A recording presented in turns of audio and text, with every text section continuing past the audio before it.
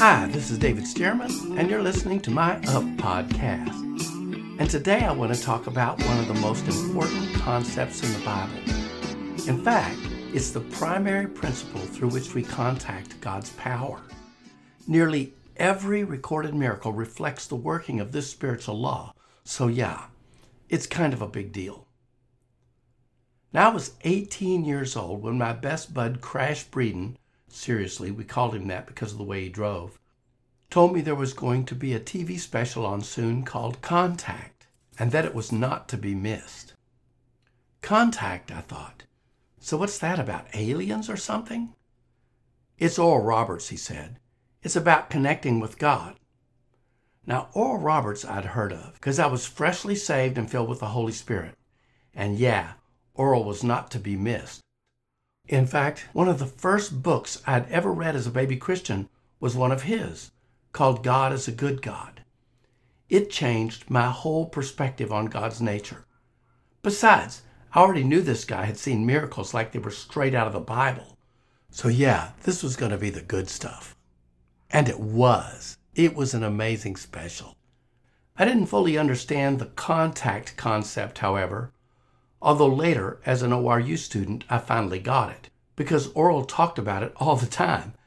And as a systematic theology major, I had the privilege of asking him direct questions about such things on a one-on-one basis. That was a treasure. And before long, I understood why he taught on what he called the point of contact so often. It's one of faith's most basic principles. In fact, I'm pretty sure that almost everything I've ever received from God was because of this. I know that's a big statement, but I'm pretty sure the same goes for you too, whether or not you knew it at the time you prayed and received. And yet, and so unfortunately, the point of contact is the one factor we most often leave out of the equation when we're asking God for something. Now, I'm a word of faith guy, right? Truth. I cut my spiritual teeth on Mark 11:23 and 24. But I see these teachings fading a little bit these days. Not in our heads, but sometimes in our hearts, or at least in our daily practice. So please allow me to reiterate a little bit. Remember in Mark 11:24 where Jesus said, "Whatever things you ask when you pray, believe that you receive them, and then you'll have them"? Now I know that you all know this, but still, why is it that so often I hear people praying for the same thing over and over again? And it's not just regular Christians, even leaders with weekly or daily TV programs.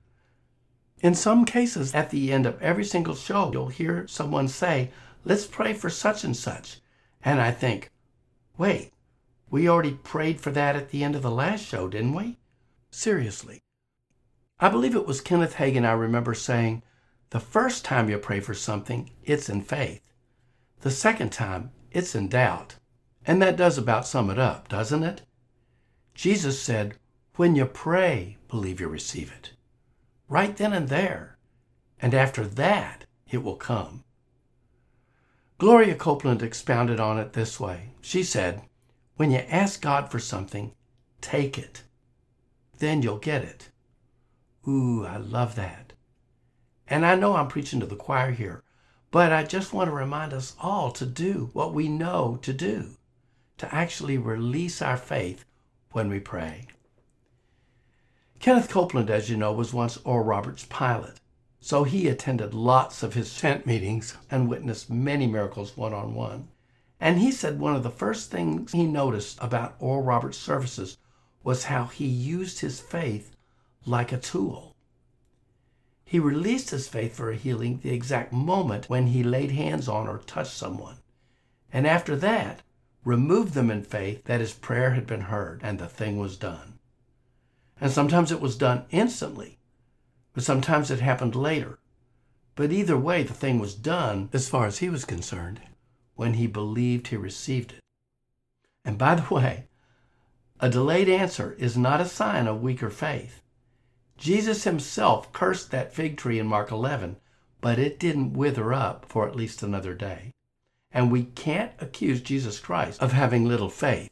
So there you go. But back to the point. Oral used the laying on of hands as a point of contact. He told those he prayed for, "When I put my hands on you, God's power will go into you and heal you." And he did this so the person would fully release their faith the moment they were touched. The best example I know of this in Scripture is with the woman with the issue of blood. She said to herself, "If I can just touch Jesus' garment, I'll be made whole." Then she risked a lot, including some legal issues, and fought her way through that crowd to reach her point of contact, that touch of Jesus' garment. And when she finally did touch it, she released her faith and the miracle happened. Even Jesus himself was surprised by her great faith and turned and asked the crowd, "Who touched me?" Of course, the disciples answered, "What do you mean, Jesus? Everybody's touching you. It's a crowd." But Jesus answered, "No, I mean somebody touched me. I felt the power go out of me." And I know exactly what he was talking about. As a person who regularly prays for sick people, and I've prayed over lots of them, I can tell you that you can actually feel something go out of you when someone connects with God. But the believer does this by choice. He or she chooses the place and time, and God is happy to respect that. The believer believes they receive in a chosen moment. They pray and take their miracle then and there and consider it done. Now, it may manifest on the spot or later, but either way, as far as they're concerned, the miracle is theirs already, just as God promised. And that constitutes a point of contact. Okay, yeah, this is pretty basic stuff, but it's important stuff because it's the axle on which the whole wheel of faith spins. Yet so often, I don't know, we just get sloppy or lazy or something and forget this most powerful of principles, that in order to make contact with the power of a supernatural God, we must do it by releasing Bible faith. It's how we got saved. It's how we receive the Holy Ghost. It's how we get healed. Sometimes it's even how we pay our bills. We connect with God's power by leaving our faith there on the altar at a specific point in time and walking away, assured by Jesus' own promise that anything we've asked in his name, he will do. And he does it, doesn't he? He grants the prayers. When we pray that way, he does it every time. Prove him. He's good for it. He gives us what we ask and believe him for. And I mean believe in the way defined in Scripture. By believing, we receive when we pray. Now, I have a pretty casual prayer relationship with God. We just talk in and out all day long, and that's a good thing. You know, it was said of Moses that he spoke with God as a man speaks with his friend, and wow, the privilege we live in today, that we can all talk to God like that. But sometimes prayer can be very serious business, and that's when we need to actually make an appointment with God. We need to say, "God, this is a big deal. Maybe we're dealing with a serious illness or some other intense matter. And it's in times like these that we need to have an official conference with the Almighty. We need to say, "God, I'm coming before you at this place and time to do business." Then we pray our prayer, make our request, and choose to believe that in that moment we are receiving the very thing we've asked for from God, just as he promised. And after that, we don't need to pray about it anymore because we believe he has heard our prayer, and for all intents and purposes, it is granted. It is done. And that's what I'm talking about. That moment, that appointment becomes our point of contact where we touch God and he touches us.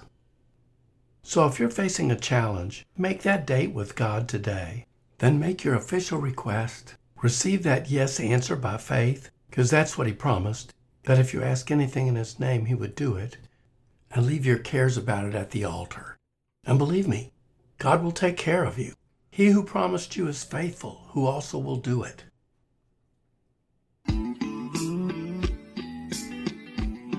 David Stearman Ministries is a missionary ministry. We work to take the good news of Jesus wherever we can, from the jungles of South America to Mexico to the Philippines, over the European continent and places beyond. and we'd love it if you'd partner with us in this task. Offerings can be made online at davidstimmerministries.org. Thanks so much. I hope you have the best day ever, and up day all the way.